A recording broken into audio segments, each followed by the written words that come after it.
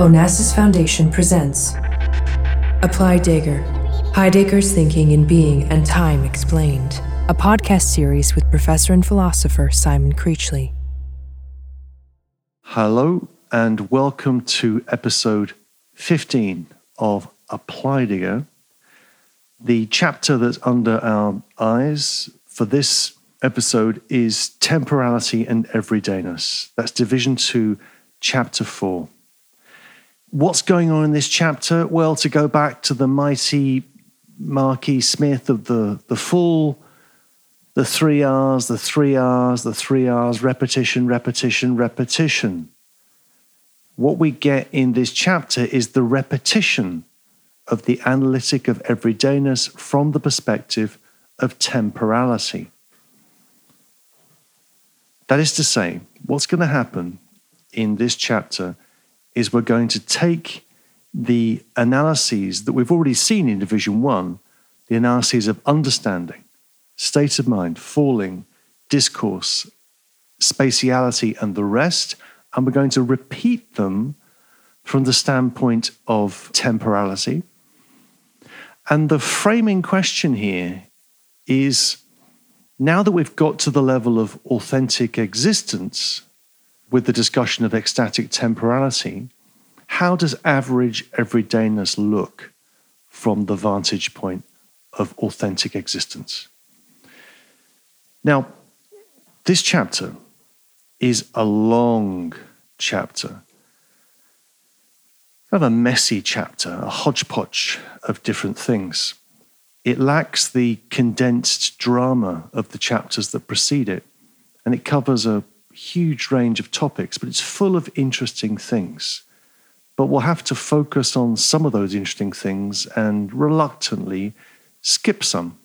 The chapter begins with the following problem. Given that ecstatic temporality has been described as the meaning of authentic care, what remains outstanding is an analysis of the various elements of care, right? Care consists primarily of these 3 elements: state of mind, understanding, discourse, and falling, right? So that care is the ahead of itself, being already in alongside a world, existentiality, facticity, and falling.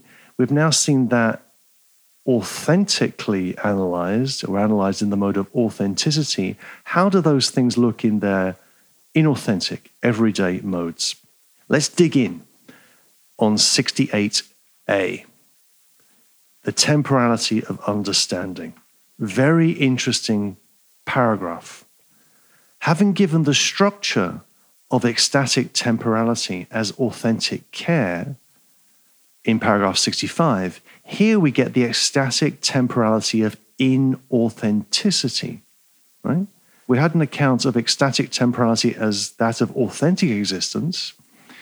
What about the 3 ecstasies of time in their inauthentic modes? First thing to note is that inauthentic Dasein is still ecstatic. It's always already outside alongside things. It's always already outside alongside things. Therefore, ecstatic, it's just differently ecstatic. Inauthentic life has chosen the they as its hero and not itself. The problem here is that given that proximally and for the most part, and those words that we've repeated many, many times in these episodes are going to be explained at the end of this chapter, proximally and for the most part, Dasein is irresolute and inconstant. How do we characterize this inauthentic temporality? So what does inauthentic temporality look like? And he analyzes it, Heidegger analyzes it in terms of the 3-fold structure of future, past, and present. And as so often in Heidegger, as we've seen in this book, Heidegger is often very obliquely illuminating. He often illuminates the thing that he's discussed previously by discussing a new thing. So the discussion of the world becomes clearer in obliquely comparing it with Descartes' conception of the world. Here, we're discussing inauthentic temporality, and it sheds a lot of light on what Heidegger means by authentic time. So let's go through the three inauthentic ecstasies of time. Firstly, the future. Now, if the authentic future is anticipation and Dasein's constantly being ahead of itself, right, which is the consummation of our being towards death, then how do we characterize the inauthentic future? It's characterized in terms of awaiting. Awaiting is the term that Heidegger introduces. Here's a first quote. This is on 386. He says,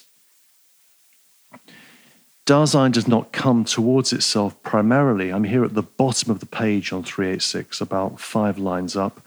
Dasein does not come towards itself primarily in its almost non-relational potentiality for being, namely ecstatically, but it awaits this concernfully in terms of that which yields or denies the object of its concern. Dasein comes towards itself from that with which it concerns itself. The inauthentic future has the character of awaiting. So there is an idea here of the inauthentic future as awaiting, not anticipating, but awaiting. That's the first concept. In German, that's gewärtigen, right? Gewärtigen, which is Heidegger's linking here to the idea of expectation and waiting. Erwarten and warten. Anyway, that's by the by. That's the future. The inauthentic future is awaiting. The inauthentic present, secondly, is explained in a contrast with the idea of being carried away in the rapture of ecstatic temporality. So let's look at a quotation on 387. He says, this is about halfway down the page on 387, corresponding to the inauthentic future, awaiting, there is a special way of being alongside the things with which one concerns oneself. This way of being alongside is the present, or waiting towards. Heidegger's deliberately playing with the German here. Waiting towards is Gegenwart. He's breaking up the term present in everyday German into its two component parts. Waiting towards. This way of being alongside is the present, the waiting towards. This ecstatical mode reveals itself if we adduce for comparison this very same ecstasis, but in the mode of authentic temporality. To the anticipation, which goes with resoluteness, there belongs a present in accordance with which a resoluteness discloses a situation. Discloses the situation. In resoluteness, the present is not only brought back from distraction with the objects of one's closest concern, but it gets held in the future and in having been. That present, which is held in authentic temporality, and which thus is authentic itself, we call the moments of vision. This term must be understood in the active sense as an ecstasis. It means the resolute rapture in which Dasein is carried away with whatever possibilities and circumstances are encountered in the situation as possible objects of concern, but a rapture which is held in resoluteness. The moment of vision is a phenomenon which in principle cannot be clarified in terms of the now. And the quote goes on, the now is a temporal phenomenon which belongs to time as within timeness, the now in which something arises, passes away, or is present at hand. In the moment of vision, nothing can occur. But as an authentic present or waiting towards, the moment of vision permits us to encounter for the first time what can be in a time as present at hand or ready to hand. And then Heidegger opens a footnote on Kierkegaard that we'll come back to. In contradistinction to the moment of vision as the authentic present, we call the inauthentic present making present. Formally understood, every present is one which makes present, but not every present has the character of a moment of vision. It's a long quote. Forgive me. The inauthentic future is described as waiting towards, the dispersed being alongside things in the mode of concern.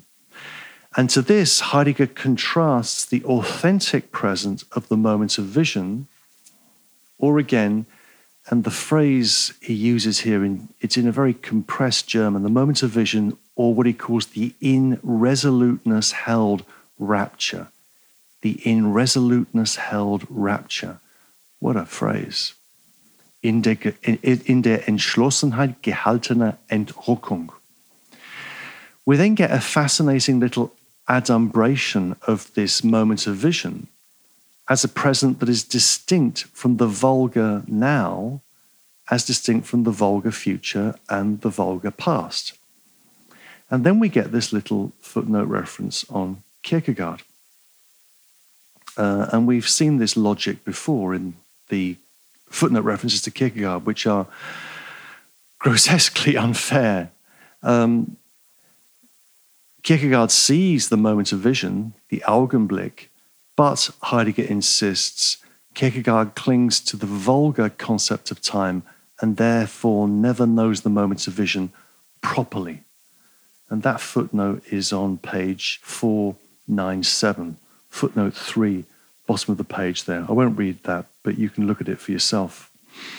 You can see that Heidegger again acknowledges that he borrows something from Kierkegaard and then disavows it because Kierkegaard is allegedly still trapped within the traditional way of looking at things. I think that's unfair to Kierkegaard. So, in contrast to the moment of vision as the authentic present, the inauthentic present is called making present. Making present, or that which makes things present in an everyday way, right? Heidegger again is playing mercilessly with the German here. So what you have to think of is that we have the authentic present, which is the moment of vision, and then the inauthentic present, which is just called making present, the way things, if you like, show up in average everyday life. So that's the future and the present, which leaves the past. If the authentic past is having been, having beenness, as Heidegger says, whereby I come back to my ownmost self in the act of repetition, the inauthentic past, Heidegger says, is Dasein's forgetting of itself. Forgetting of itself. And this comes up on page 388. Do I need to quote that? Well, you can just look at it for yourself. In the middle of the page there on 388, inauthentic understanding temporalizes itself as an awaiting which makes present, right? Awaiting, future, makes present, the inauthentic present. An awaiting to whose ecstatical unity there must belong a corresponding having been. And then he contrasts that running down that page, that quotation on 388. In anticipating, Dasein brings itself again forth in its ownmost potentiality for being. If being as having been is authentic, we call it repetition. But when one projects oneself inauthentically towards those possibilities which have been drawn from the object of concern in making it present, this is possible only because Dasein has forgotten itself in its ownmost thrown potentiality for being. So we here get an idea of forgetting. Forgetting as a backing away from one's ownmost potentiality for being that Dasein closes off from itself. So when I do not repeat who I am in the certainty of self-constancy, when I'm not repeating myself, ensuring the constancy of the self in the unity of the three ecstasies of time, when I'm not doing that, I forget myself and I slip into self-oblivion. The self is constant only for as long as it repeats itself. When it doesn't, it forgets and becomes inconstant. We might notice here that this idea of repetition that we saw in the last episode is a little bit like memory. Heidegger doesn't use the term memory, but by contrasting it with forgetting, if forgetting is the way in which I close myself off from myself, then my having been, being myself authentically, is an act of memory. So repetition is like memory. So, future, present, past, inauthentically conceived. So what is the structure of inauthentic ecstatic temporality? Heidegger gives us the answer to that question on page 389. It's the last lines of the paragraph. The awaiting which forgets and makes present, right? The awaiting that forgets and makes present. Those are the three inauthentic ecstasies of time. The awaiting, future, which forgets past and makes present, is, Heidegger says, an ecstatical unity in its own right, in accordance with which inauthentic understanding temporalizes itself with regard to its temporality. The unity of these ecstasies closes off one's authentic potentiality for being and is thus the existential condition for the possibility of irresoluteness. So, inauthentic ecstatic temporality is an awaiting that forgets and makes present. This is an extremely odd formulation, and it would be useful to work this through at greater length in a discussion, in a paper, or whatever. And this is also linked to a discussion of fear, which appears in the next paragraph, where fear, Heidegger's discussing the temporality of fear as a forgetting which awaits and makes present. What he calls a kind of bewildered making present on 392. Or he uses an example, and thank God he does use some examples. He talks about the way in which fear can lead to a bewilderedness with regard to time and experience. He says, it is well known, for instance, this is the middle of page 392, it is well known, for instance, that the inhabitants of a burning house will often save the most indifferent things that are most closely ready to hand. So that when we're scared, we do strange things. We don't operate resolutely. We forget stuff and we pick up the oddest things when our house is burning down. And we could think about this further in relationship to, what this inauthentic experience of time suggests. As you might know, I'm an enthusiastic reader of Beckett. I think about something like Waiting for Godot.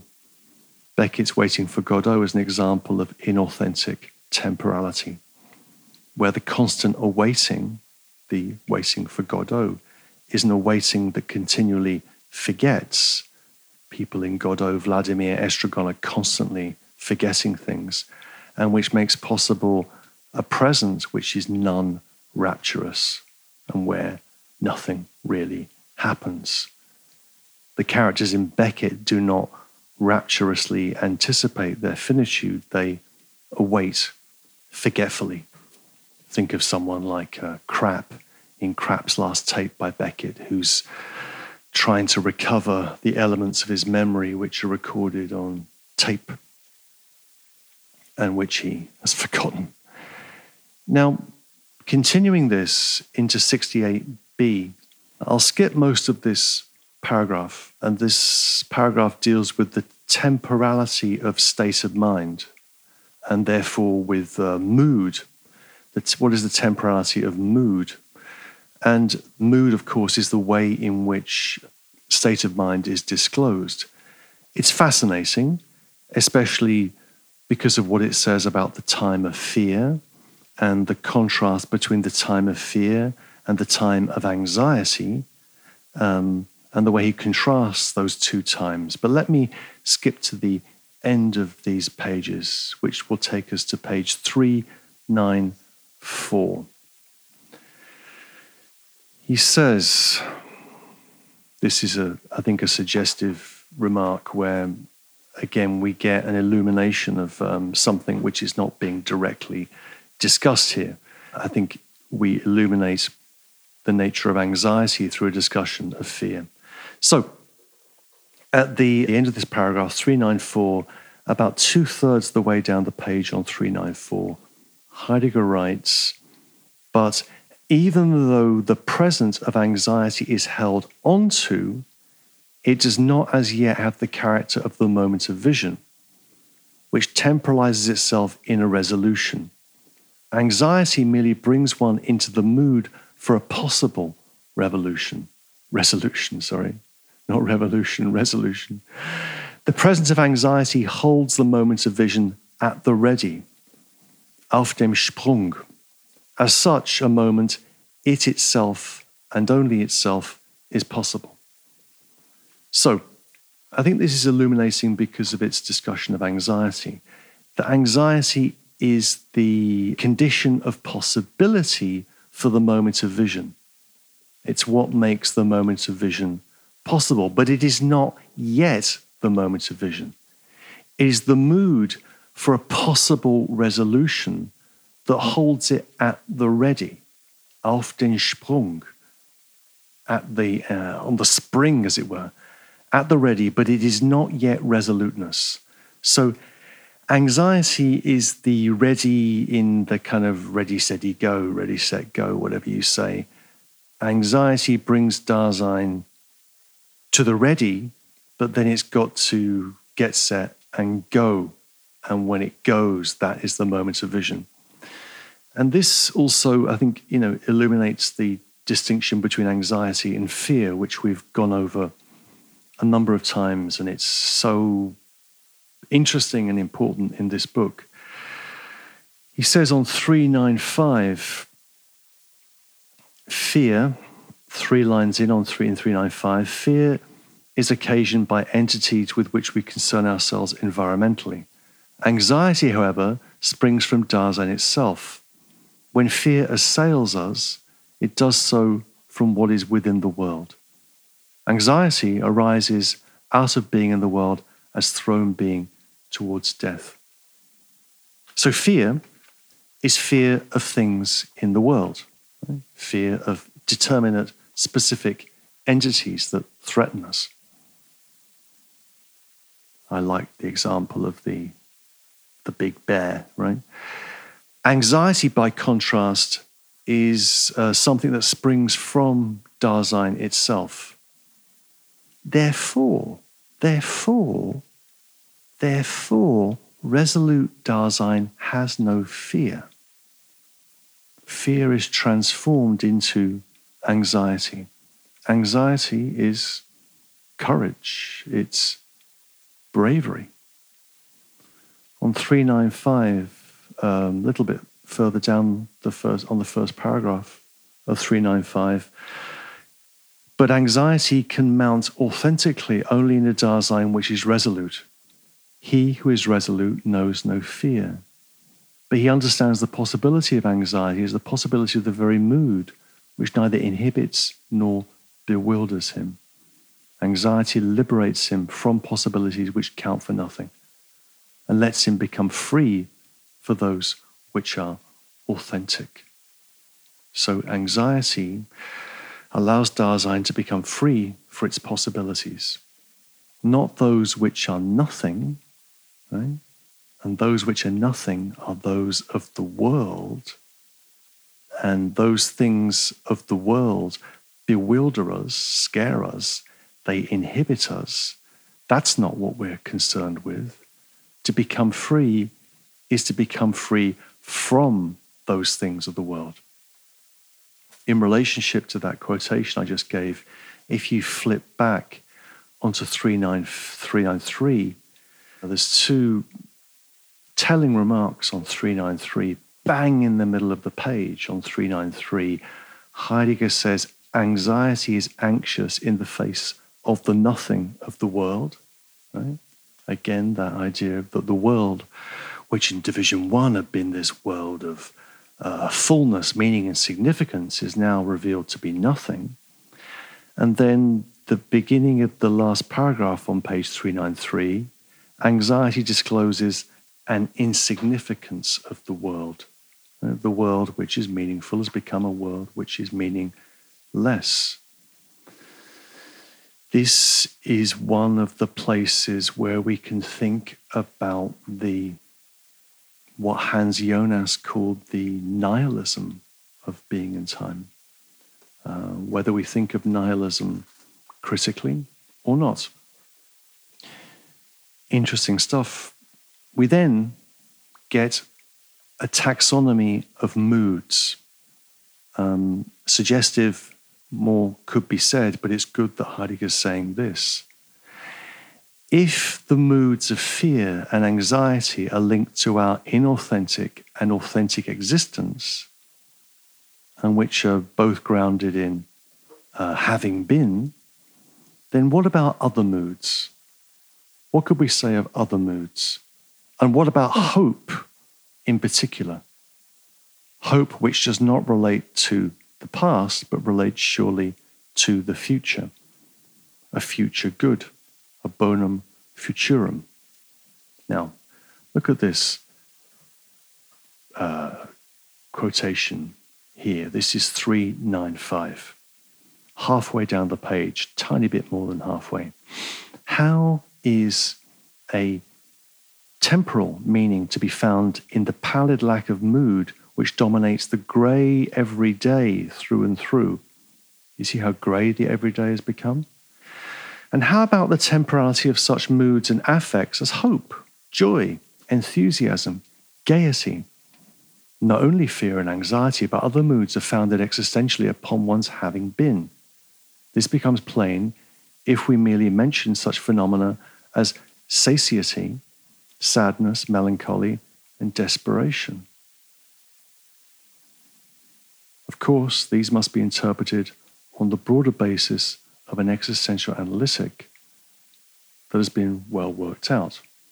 But even a phenomenon like hope, which seems to be founded wholly upon the future, must be analyzed in much the same way as fear. So here we get a discussion of hope. What could we say about this? Well, firstly, let's notice the moods that are being discussed here. We've had, a few moods, but primarily anxiety and fear. Here we've got joy, enthusiasm, cheerfulness,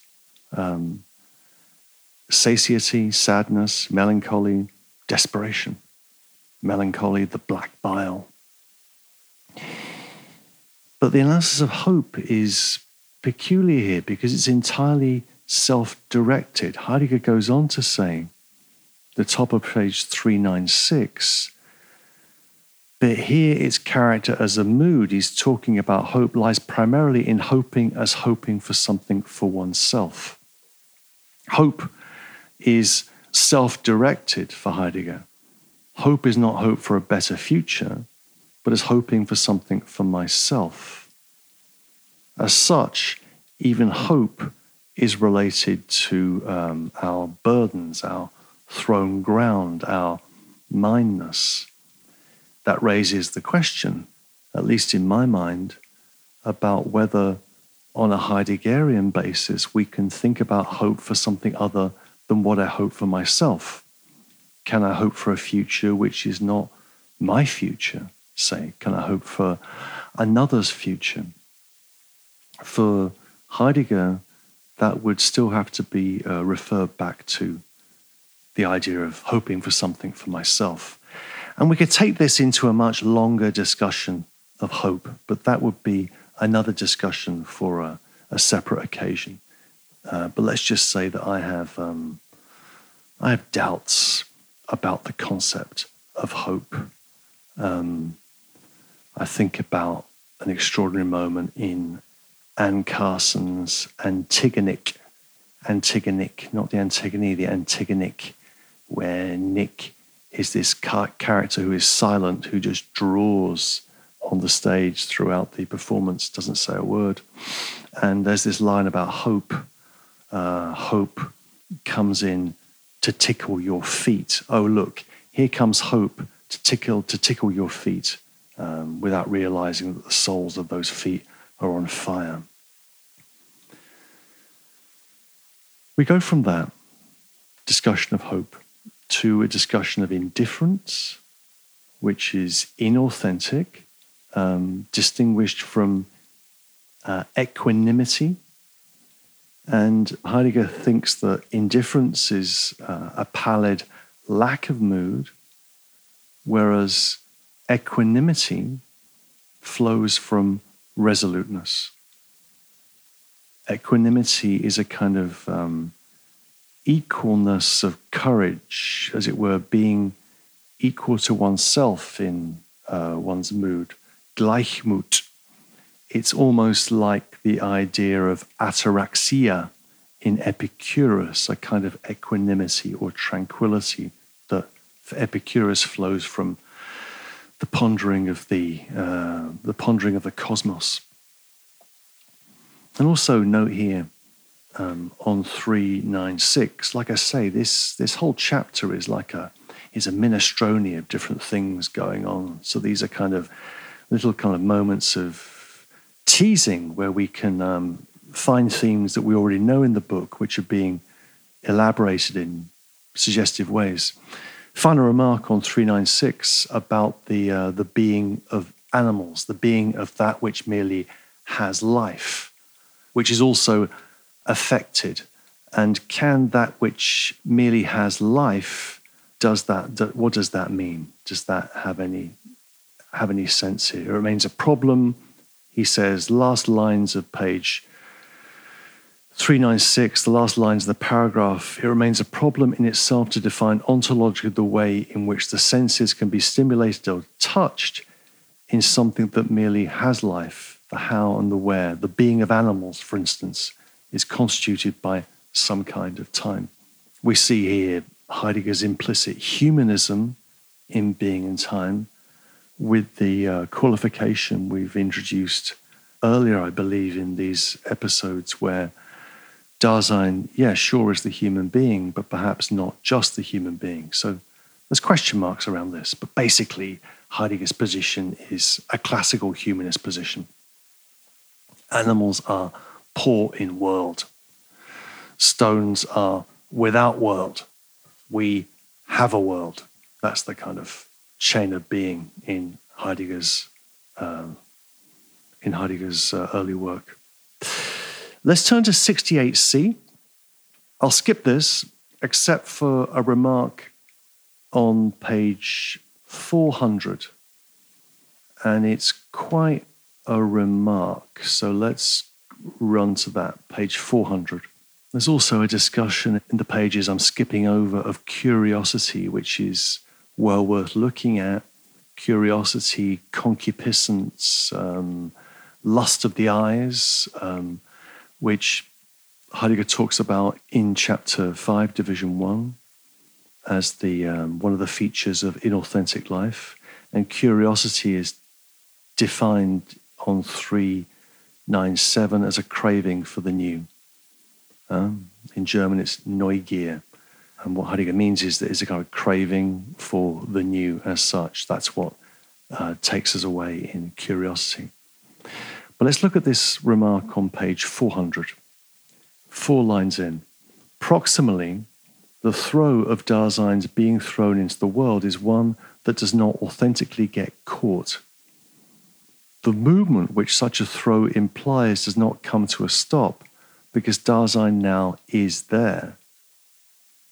Dasein gets dragged along in thrownness, that is to say, as something which has been thrown into the world.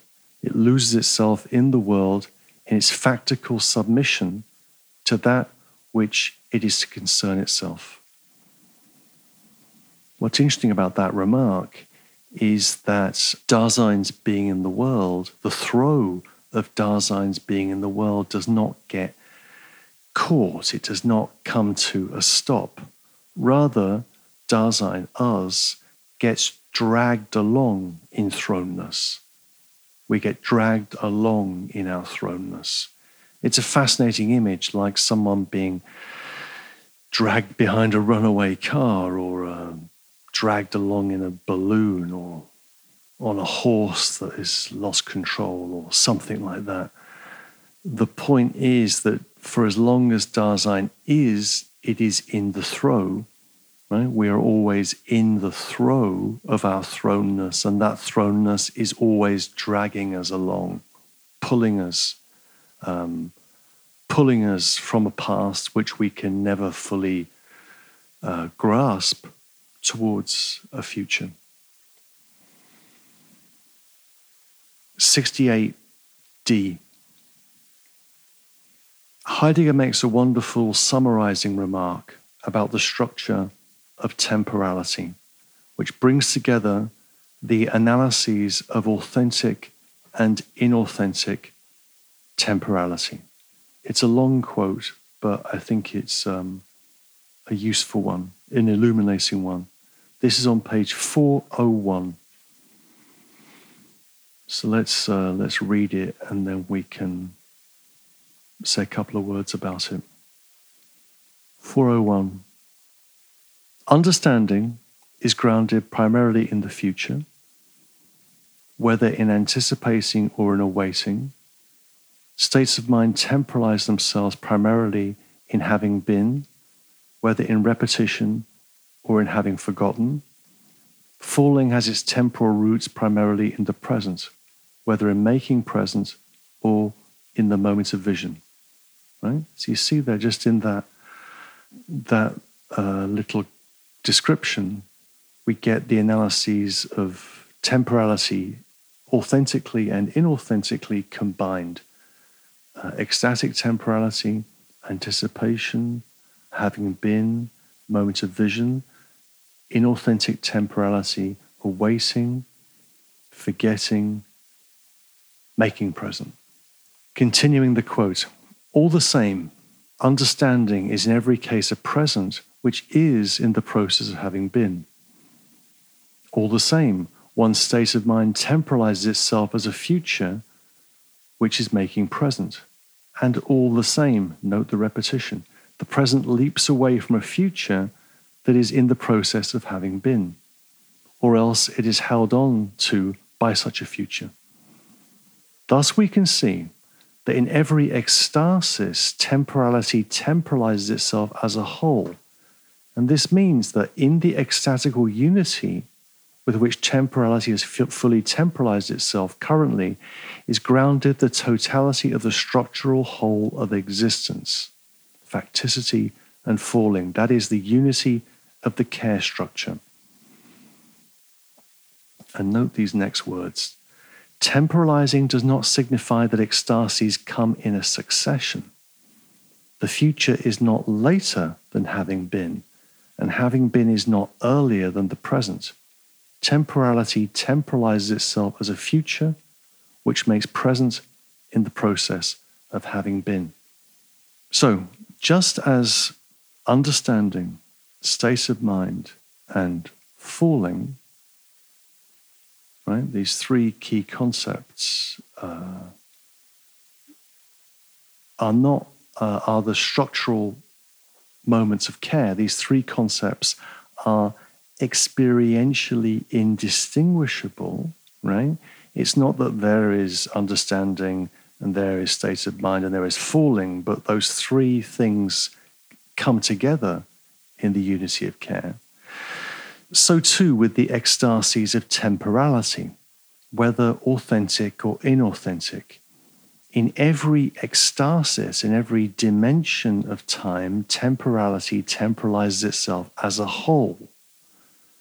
The ecstasies do not come in succession, but the future is not later than having been, but rather temporalizes itself as the having been making present future.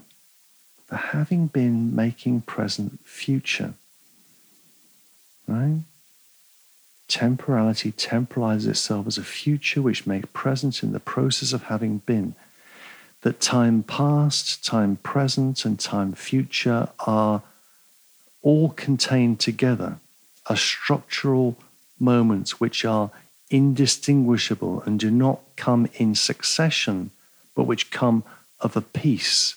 And they come of a piece in two modes, authentically and inauthentically.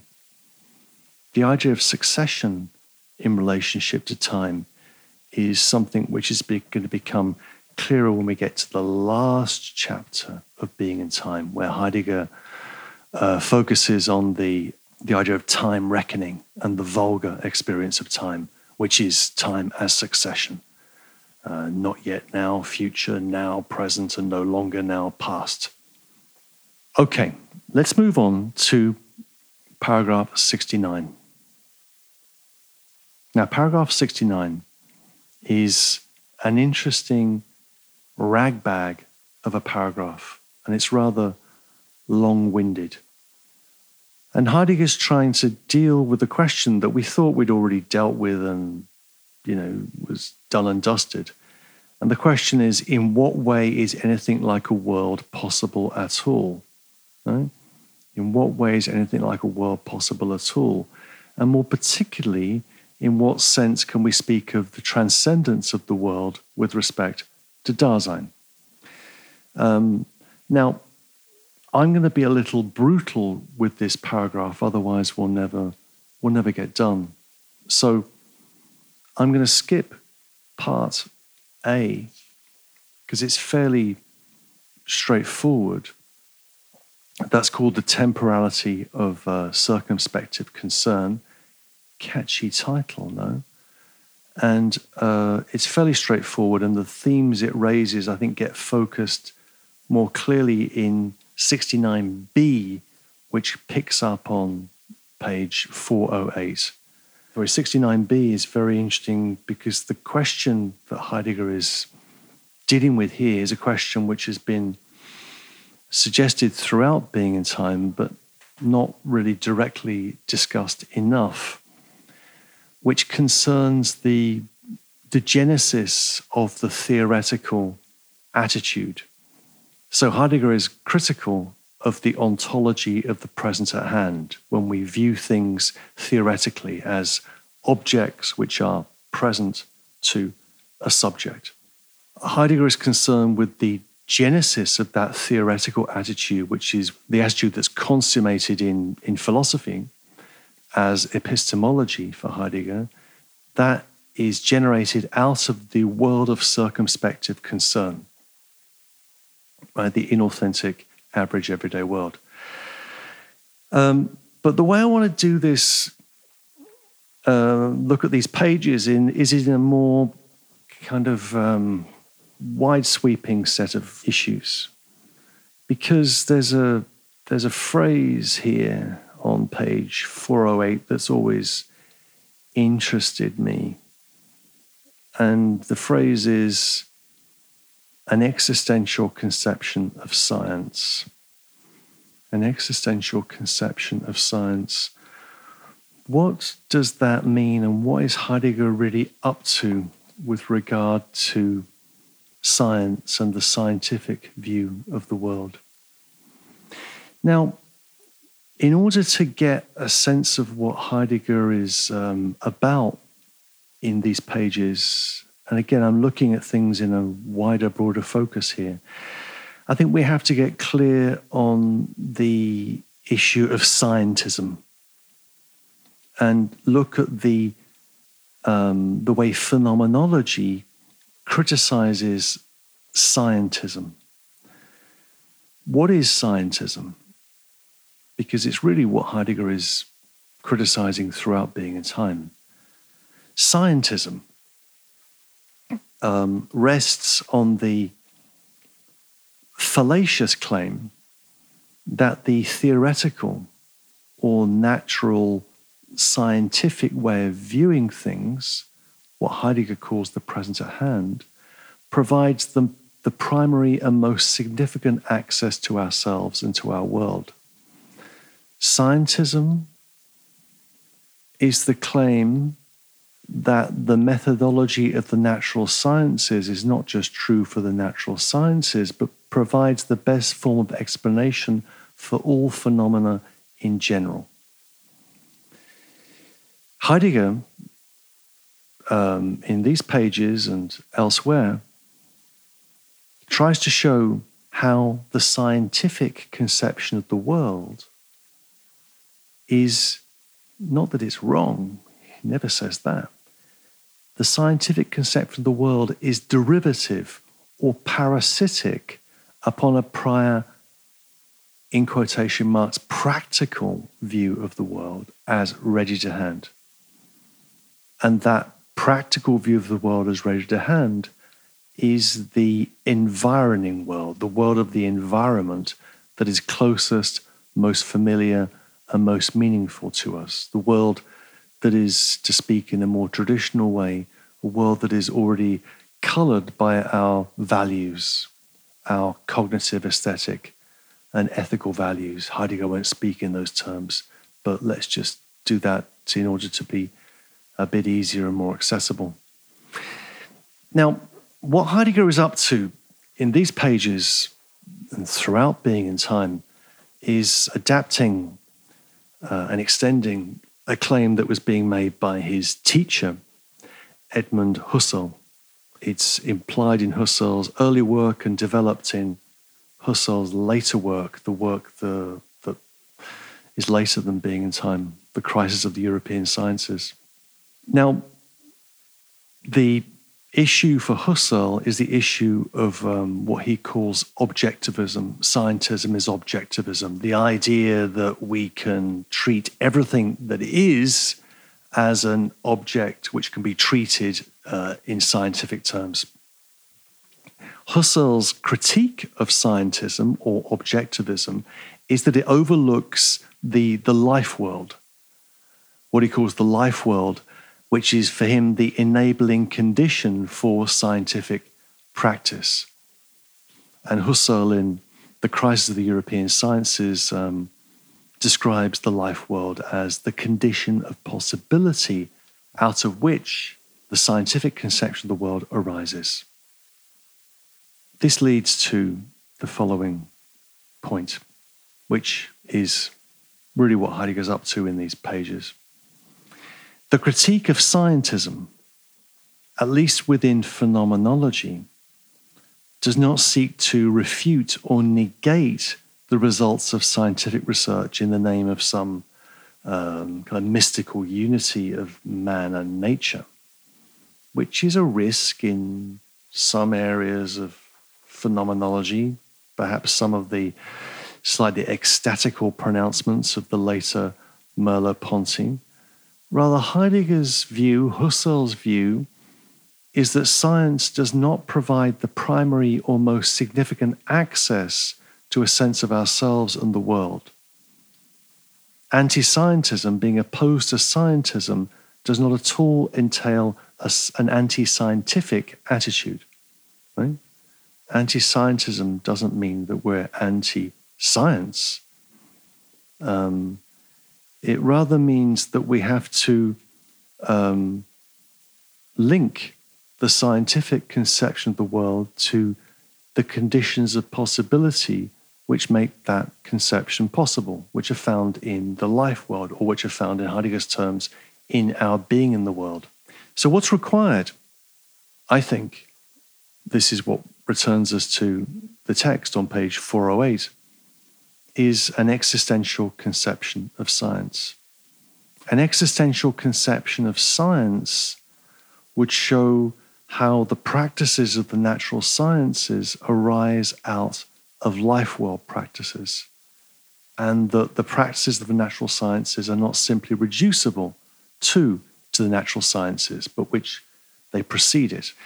Another way of putting this point, an existential conception of science, would be to refer it to a concept that Heidegger introduces in his 1924 lecture, The Concept of Time, which is the lecture that Hans-Georg Gadamer famously described as the primal form of being in time. And he describes what he's up to, Heidegger, in this lecture, 3 years prior to being in time, as a pre-science, what comes before scientific research, the genesis of science in life world practices. And that's really what Heidegger's up to here. So this has an important consequence. The consequence is that for someone like Heidegger, or indeed Husserl, philosophy is not the underlaborer to science. This is the famous description that Locke uses, right? Philosophy as an underlaborer to science.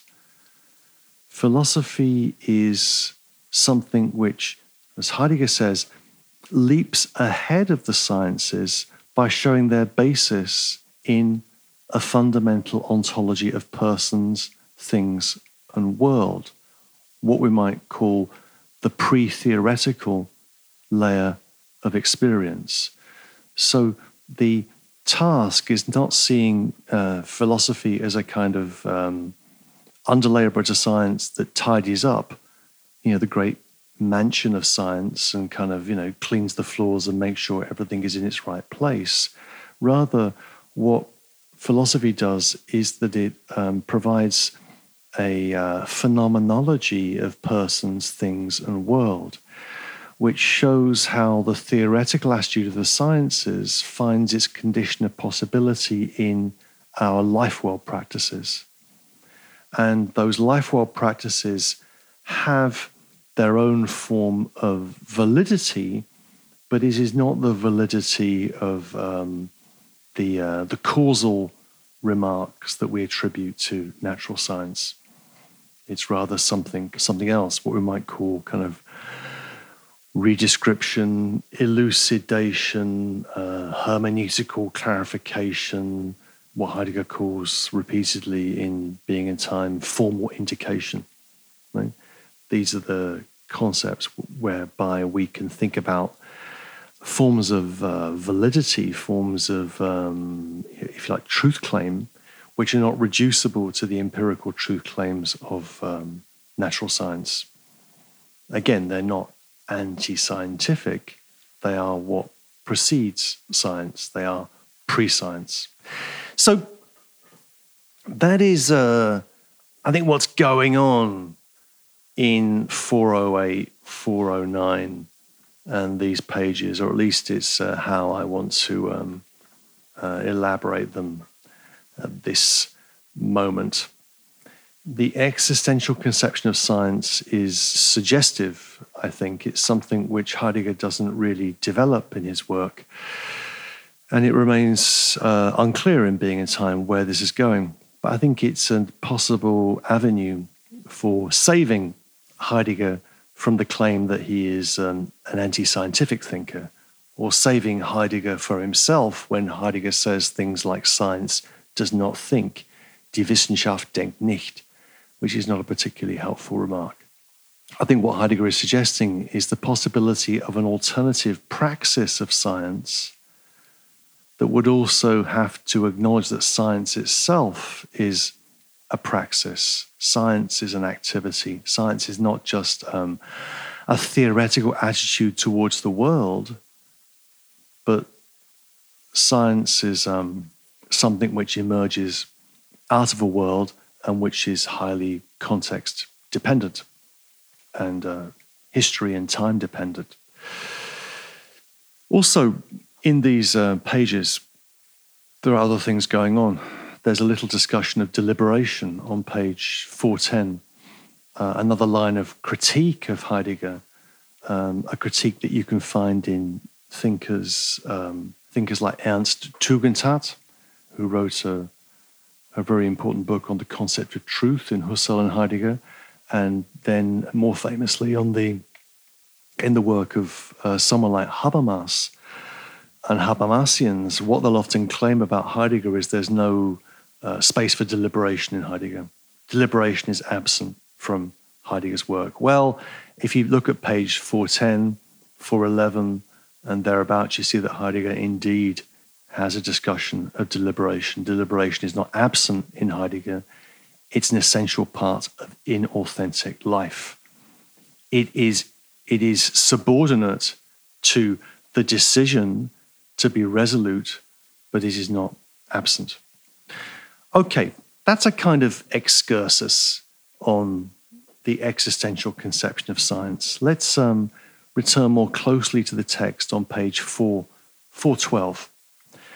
And we will see on 412 that once again Heidegger is philosophizing with a hammer.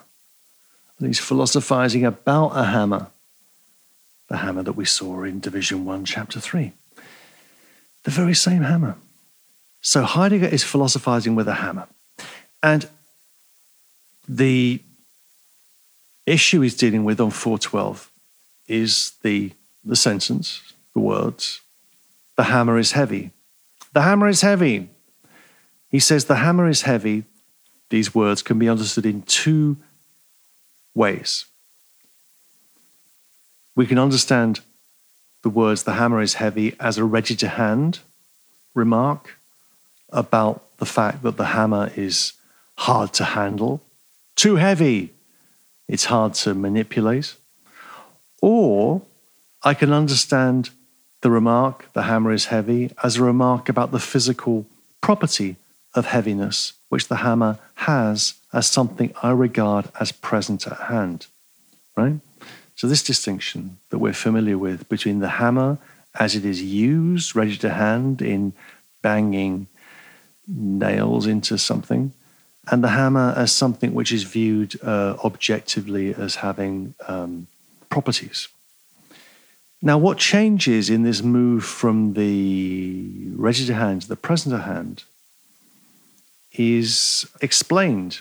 This distinction, which we've been familiar with for many hundreds of pages in Being in Time now, is given an interesting elucidation on page 412. He says, he's explaining the shift, the change from the ready to hand to the present at hand. The last paragraph on page 412. Why is it that what we're talking about, the heavy hammer, shows itself differently when our way of talking is thus modified? Not because we're keeping our distance from manipulation, nor because we're just looking away from the equipmental character of this entity, but rather because we're looking at the ready-to-hand thing which we encounter and looking at it in a new way as something present at hand. The understanding of being by which our concernful dealings with entities within the world have been guided has changed over. Changed over. So what happens in the shift from the ready-to-hand to the present at hand is a change over in our understanding of being. Right? So if we relate that back to the existential conception of science, we can see that an existential conception of science would look at things in their ready-to-handness as that which makes possible their present-at-handness, the way in which they're consummated as theoretical objects of science. We need both. We need both. The present at hand needs to be not just supplemented, it needs to be undergirded by the phenomenology of the ready to hand. If we lose sight of the ready to hand, what we lose sight of, Heidegger says here on page 413, is the place of the thing. The place of the things, bang in the middle of page 413. Science is not, done by Martians. It's not, done by people who don't live in a context, in a life world. Rather, science is a radically context-dependent praxis, a life world practice with an origin that can be reactivated, as Husserl would have said. We need to reactivate what is sedimented in science and see it in a different way. So the point that Heidegger is making here is a very simple point, is that the theoretical view of the world, which is consummated in scientism, loses the experience of place, the experience of space, the existential context for things. And we have to go back to that. On 413, he makes that point. Middle of the page on page 413. In the physical assertion that the hammer is heavy, we overlook not only the tool character of the entity we encounter, but also something that belongs to any ready-to-hand equipment, its place. Its place becomes a matter of indifference. This does not mean that what is present at hand loses its location altogether, but its place becomes a spatio-temporal position, a world point. That's the point. Heidegger then talks very suggestively about the way in which nature is viewed in modern science. And what he's saying here anticipates his later analyses of modern science that are known, I think, probably most famously in his essay on technology, The Question Concerning Technology. And what he's talking about here is the way in which nature is understood in mathematical physics. He mentions mathematical physics at the bottom of page 413. And mathematical physics is related to what he calls, on these pages, the mathematical projection of nature. Those words, mathematical projection, are on the top of page 414. The mathematical projection of nature. And he's thinking of that in relationship to thinkers like Galileo, Bacon, Francis Bacon, and Descartes. And this idea of nature in modern science as something mathematically projected can be linked to the idea of a crisis in the sciences in a thinker like Husserl. And I think this is implicit throughout Heidegger's work. What is crucial and decisive in the rise of the mathematical view of nature is the fact that this view of nature derives from an a priori understanding of being. That's the way Heidegger will put it. So on page 414, he says, and just to say that we are fully in the grips of a mathematical projection of nature right now, with the obsession with data, with statistics, with modeling and the rest. Heidegger's not saying this is wrong, but this is not all that there is. Page 414, about 8 lines in. In the mathematical projection of nature, moreover, what is decisive is not primarily the mathematical as such. What is decisive is that this projection discloses something that is a priori. Thus, the paradigmatic character of the mathematical natural science does not lie in its exactitude or in the fact that it is binding for every man. It consists rather in the fact that the entities which it takes as its theme are discovered in it in the only way in which entities can be discovered, by a prior projection of their state of being. What Heidegger is saying here is that the mathematical projection of nature, which is characteristic of modern science, is a matter of the ontological framework by which we grasp things. It's not simply an ontic or an empirical matter. Another way of putting this is that modern science is the deployment of a distinct ontological framework, a distinct understanding of being. The way Heidegger will understand that understanding of nature in modern science in his later work, he'll call that the enframing, das Gestell, which reduces everything to a standing reserve or a resource, like human resources, which can be enframed, modeled, projected. There's a lot more to say about this paragraph, but we'll have to make do with a final remark, which is on page 415. About 7 lines in. We shall not trace further how science has its source in authentic existence. Look at that, how science has its source in authentic existence. It's enough now if we understand that the thematizing of entities within the world presupposes being in the world as the basic state of Dasein, and we understand how it does so. If the thematizing of the present at hand, the scientific projection of nature, is to become possible, Dasein must transcend the entities thematized. Transcendence does not consist in objectifying, but is presupposed by it. Again, the question of an existential conception of science, and more particularly of a science that flows from authentic existence and what Heidegger would call, what he calls here and there in this period, a science of being. This question is fascinating in this period of Heidegger's work, but it's left undeveloped. The point is that science has to offer an account of and take into account our lived being in the world. And this is the point of the point, is that the objectification of science, the way in which science operates through projecting everything as an object, which can be viewed theoretically, this presupposes Dasein's transcendence towards the world, right? So Dasein's transcendence towards the world is the condition of possibility for the scientific explanation of nature, the scientific projection of nature. And with that mention of transcendence, we move towards 69C, the temporal problem of the transcendence of the world. Let me summarize here.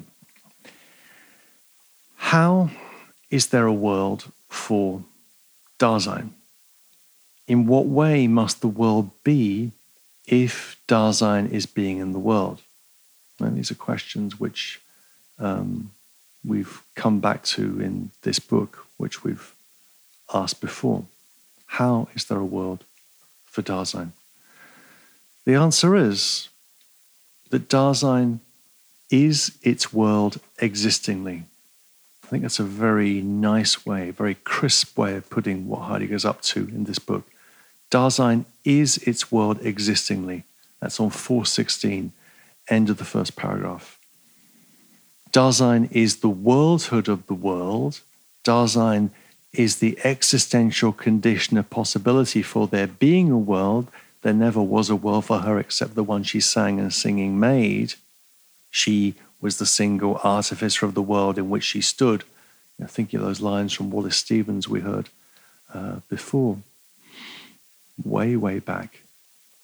If we go back to the discussions of idealism and realism in paragraph 43, the discussion of reality, Heidegger says on page 417, if no Dasein exists, no world is there either. If no Dasein exists, then no world is there either. So the world is Dasein dependent. We know that, right? We know that.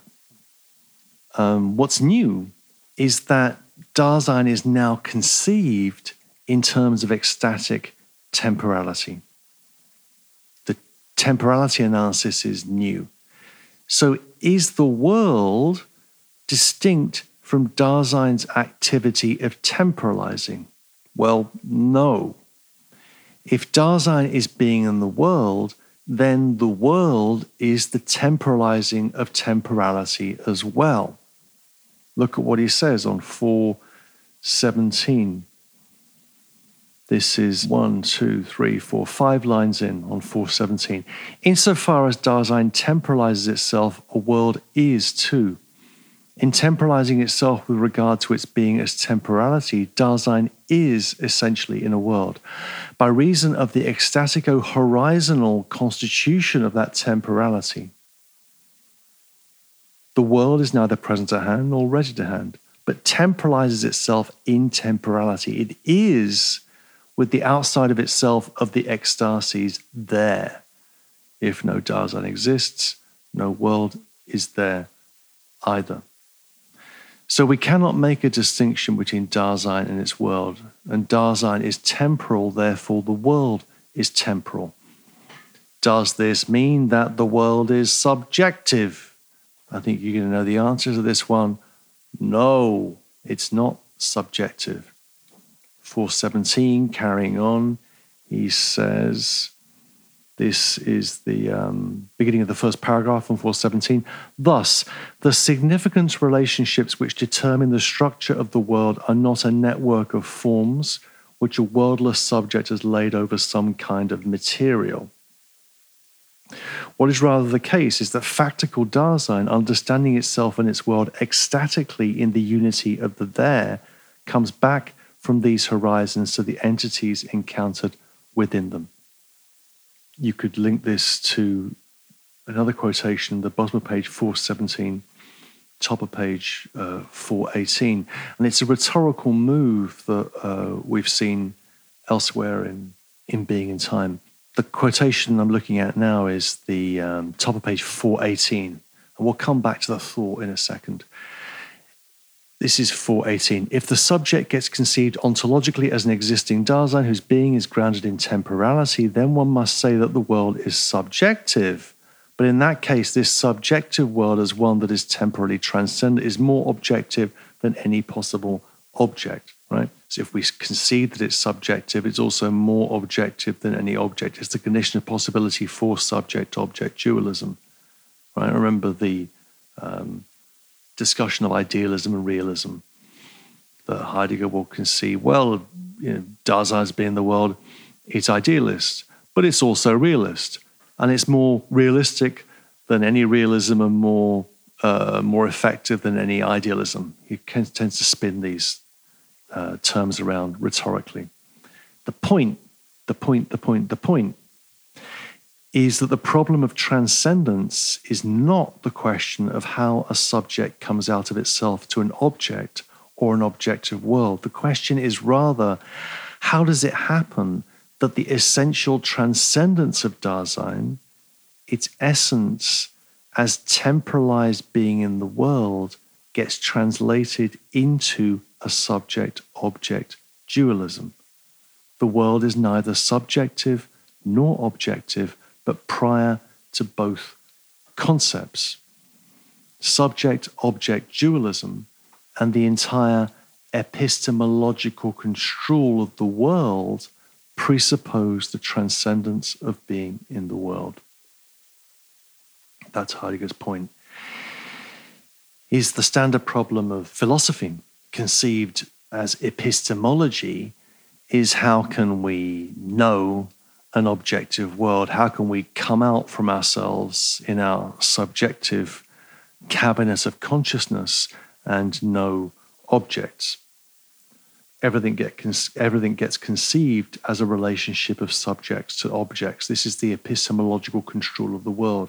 Heidegger's point is that subject-object dualism presupposes Dasein as being in the world, and that Dasein is transcendent, right? It is the transcendence of being in the world. That's what has to be presupposed. One thing I passed over, and let me look at it, because it's a little bit of terminology that I just quoted it without explaining it, so forgive me, is the idea of horizontal schemas, which pop up in these paragraphs, and we've not really discussed much. We know that in the first page of Being in Time, the untitled preface to the book, he talks about time as the horizon for any understanding of being. So there's this constant reference to horizon. But look at what he says here on page 416. It's interesting, I think. So 416, halfway down the page, he says, he's explaining ecstasies. What are the ecstasies of time? Ecstasies are not simply raptures in which one gets carried away. Rather, there belongs to each ecstasis a whither to which one is carried away. This whither of the ecstasis we call the horizontal schema. The horizontal schema. In each of the three ecstasies, the ecstatical horizon is different. The schema in which Dasein comes towards itself futurally, whether authentically or inauthentically, is for the sake of itself. The schema in which Dasein is disclosed to itself in a state of mind as thrown is to be taken as that in the face of which it has been thrown and that to which it has been abandoned. This characterizes the horizontal schema of what has been. In existing for the sake of itself in abandonment to itself as something that has been thrown, Dasein as being alongside is at the same time making present. The horizontal schema for the present is defined by the in order to. Okay, deep breath. Time is understood in terms of temporality. Temporality is the horizon for any understanding of being. A schema, and the word is borrowed from Kant, right? A schema, and where Kant uses it, he's discussing the schematism in the foreword to the Analytic of Principles, in the Transcendental Analytic, in the Critique of Pure Reason. If you want to go there, it's fascinating stuff.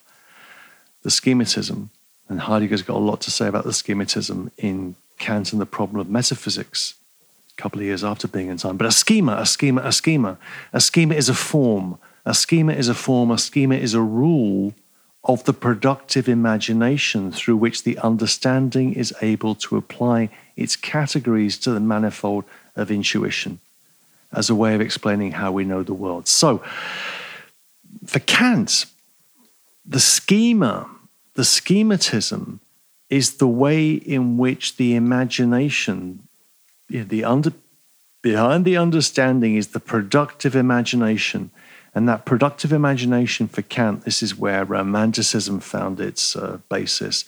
That productive imagination is what's generating the framework, the categories by which we're able to make sense of the perceptual field that is the world, the manifold of intuition, as Kant calls it.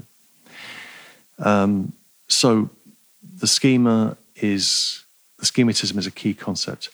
If we replace the language of categories with that of the existentials, and if we replace the subjectivist language of the transcendental imagination with Dasein as being in the world, then the ecstasies of temporality are that by which we can understand Dasein as being in the world in an existential and temporal manner. Once again, Kant comes close to an insight into the ontological problematic, but, according for Heidegger, always shrinks back. Right? So Kant had the right intuitions, but the wrong ontology, and because of that, he fell back into the tradition. Now we're moving towards the end of the chapter now, paragraph 70,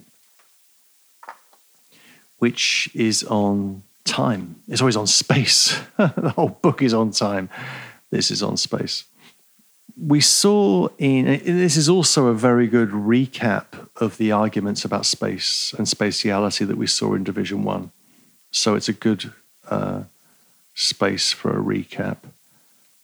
As we saw in Division 1, Dasein's being in the world has a distinctive spatiality.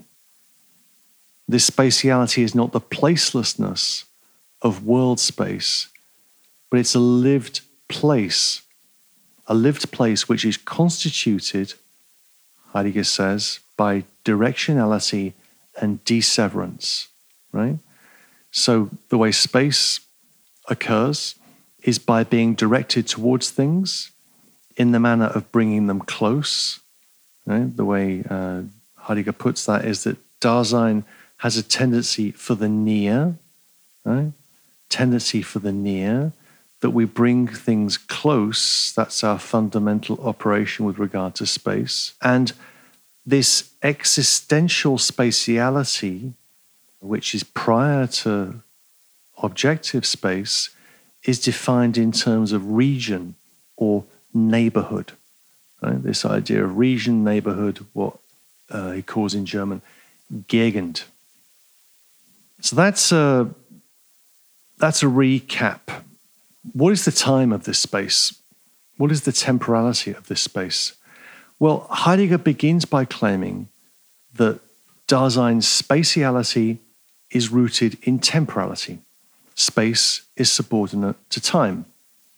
Now, this will get more complicated in the later Heidegger, but let's leave it at that for the moment. Heidegger in the later work will talk about an idea of time-space, Zeitraum, in the lecture Time and Being from 1962, which is the kind of mirror text from the end of Heidegger's career, the mirror to being and time, time and being.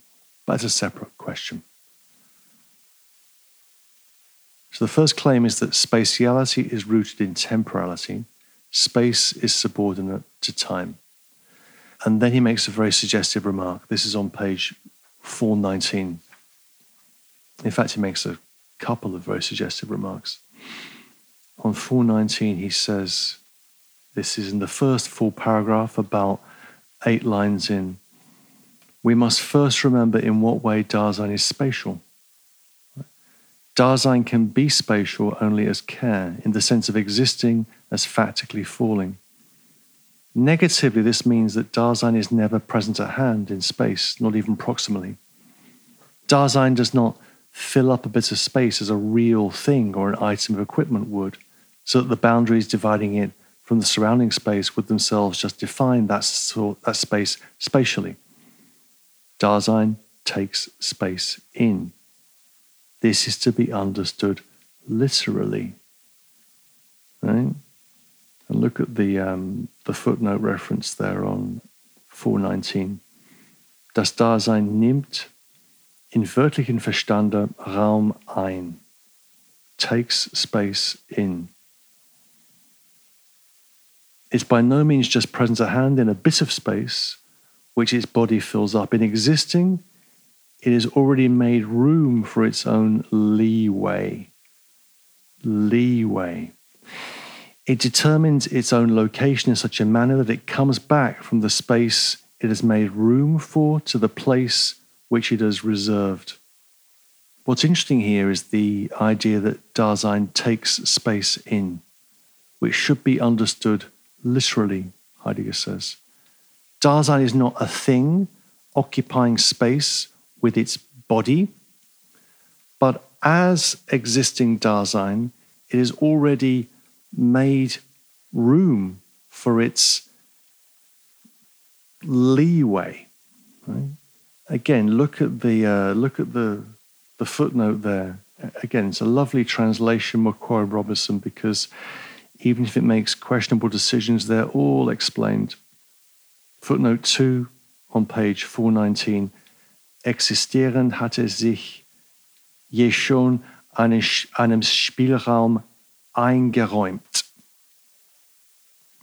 Spielraum, leeway, but literally in German, play space.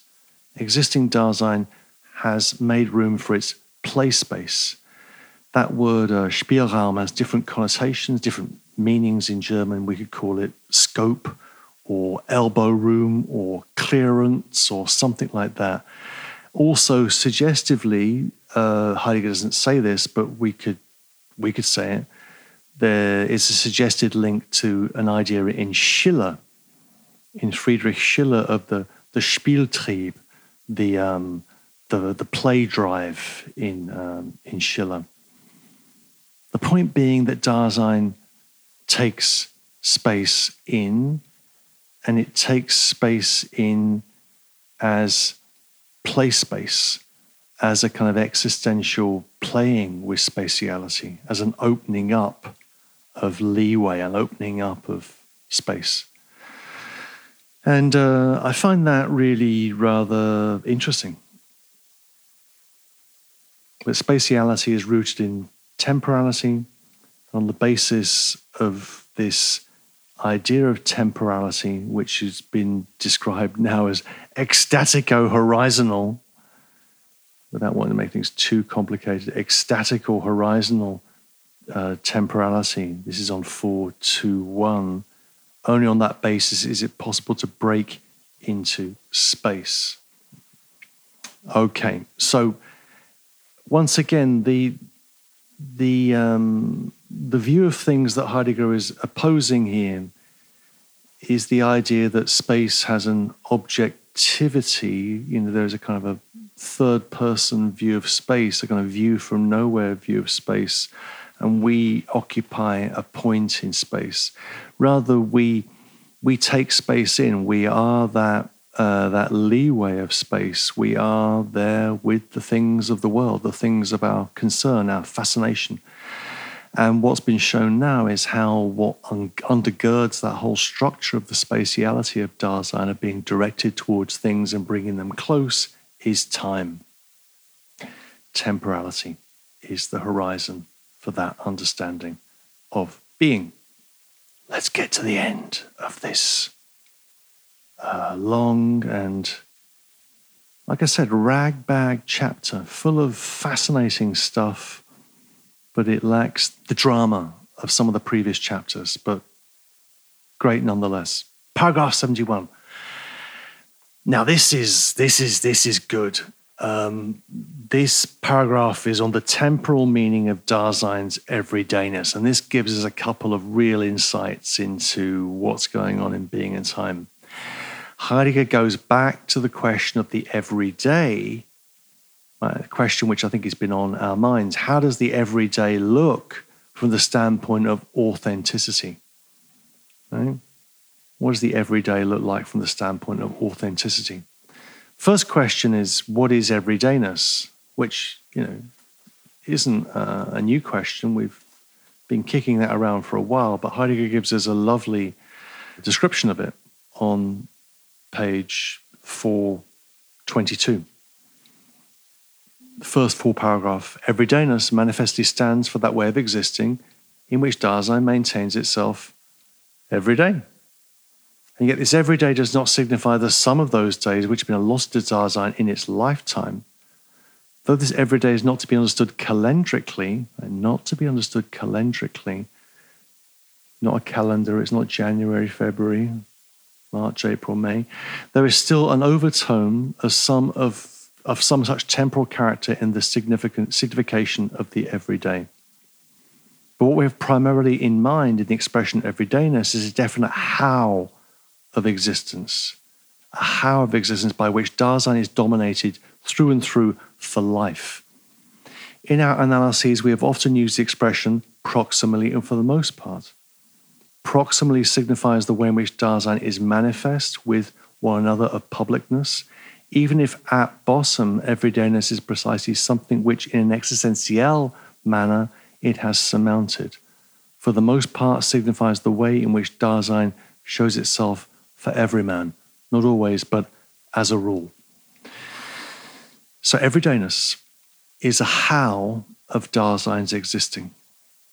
And then we get finally, on page 422, we get an elaboration of this phrase that he's used repeatedly in the book, proximally and for the most part, or the way I prefer to render that, most closely and mostly. Proximally means life with one another in the public realm. For the most part means not always, but as a rule. So, there we are in everydayness, most closely and mostly. Now, the next two quotations I'm going to give, I think, are fascinating. A little bit further on 422, he says, this is the end of the penultimate paragraph on 422. In everydayness, everything is all one and the same. But whatever the day may bring is taken as diversification. Everydayness is determinative for Dasein, even when it has not chosen the they for its hero. Even when it has not chosen the they for its hero. So even when Dasein lives with the they, lives with Das Man, lives with what they say, even when Dasein has chosen not to live with the they, even when Dasein has chosen to be authentic, it is still determined by the everyday. Okay? That's the thought. Even when Dasein chooses to be authentic, it is still shot through with everydayness. Even when it's not chosen the they for its hero.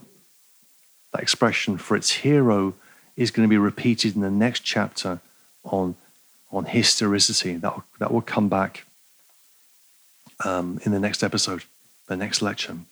So, what is the relation between the everyday and the authentic?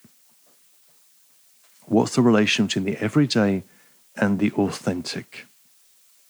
The bottom of page 422, Heidegger writes, this is 5 lines up from the bottom. In everydayness, Dasein can undergo dull suffering, sink away in the dullness of it, and evade it by seeking new ways in which its dispersion in its affairs may be further dispersed. In the moment of vision, indeed, and often just for that moment, existence can even gain the mastery over the everyday, but it can never extinguish it. I'm going to continue that quote in a second, but let's just listen to that. We can sink into the dull suffering of the everyday and the dispersions of the everyday, or that's inauthentic life, or if we choose to be authentic, we can master the everyday in the moments of vision. But even in that mastery of the everyday, we can never extinguish the everyday. Everydayness remains determinative for Dasein, even when it has not chosen the they as its hero. Now, continuing the quote, 423, this is the last quotation I want to look at. And here we confront, I think, once again, something I pointed out before, the enigma at the heart of the existential analytic. Top of page 423, that which is ontically so familiar in the way Dasein has been factically interpreted that we never pay any heed to it, hides enigma after enigma existential ontologically.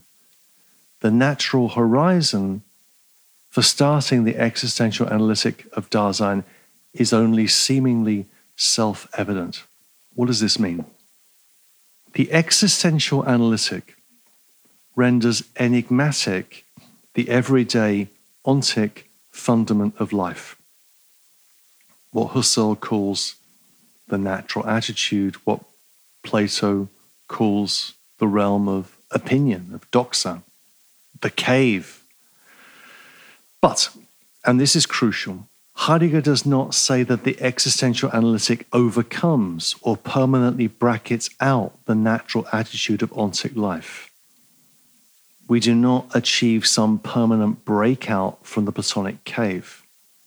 Rather, as Heidegger says, everydayness is determinative for Dasein even when it has not chosen the they for its hero. Even when I choose to become authentically who I am, resolute, self-certain, constant, even when I choose to become authentically who I am, the everyday is not extinguished. It is rather rendered enigmatic or uncanny, to use another word that Heidegger's deployed in this book.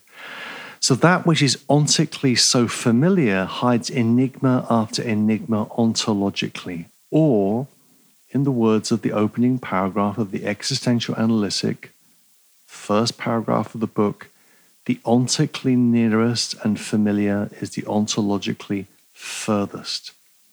That which is ontically nearest is ontologically furthest.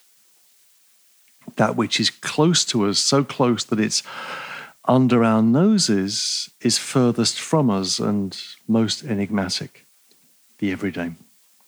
The existential analytic of Dasein seems to return ceaselessly to the enigma from which it begins, an enigma which, in Heidegger's words, shatters the seeming self-evidence of any natural attitude from which phenomenology might begin, in order to force the philosopher to formulate anew the question of being in the world.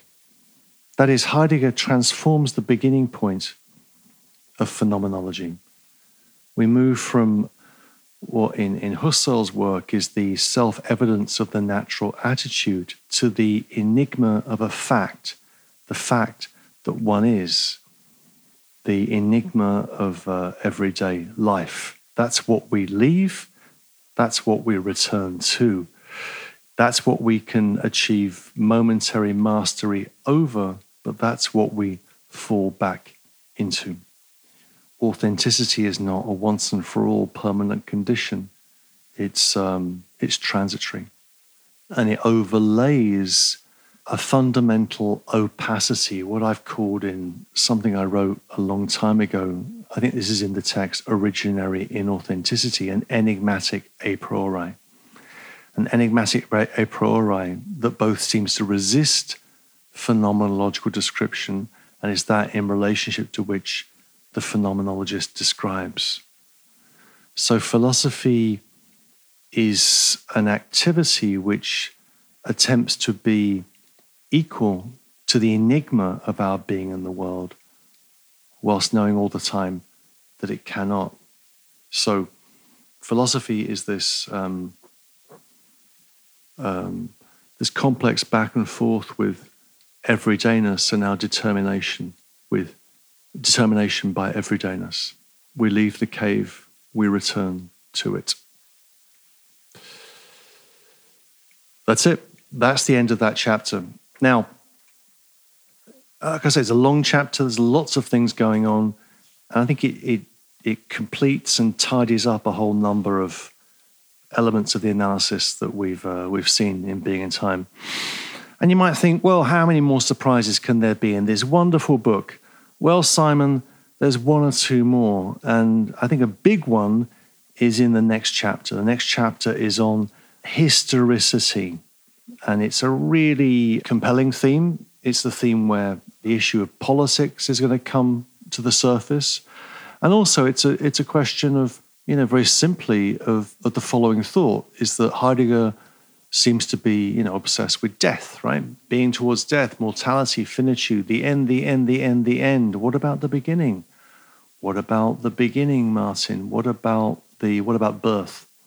Well, Heidegger is going to deal with that. We don't need to wait for Hannah Arendt and Hannah Arendt's natality to approach that theme. It's already announced in the next chapter of Being in Time. And that's what we're going to deal with next time. And remember, this can be a little kind of tantalizing, saucy clue. Remember when in 1936, when Heidegger went to Rome, he met a former student of his, Karl Löwith, Lowith, very important philosopher in his own right.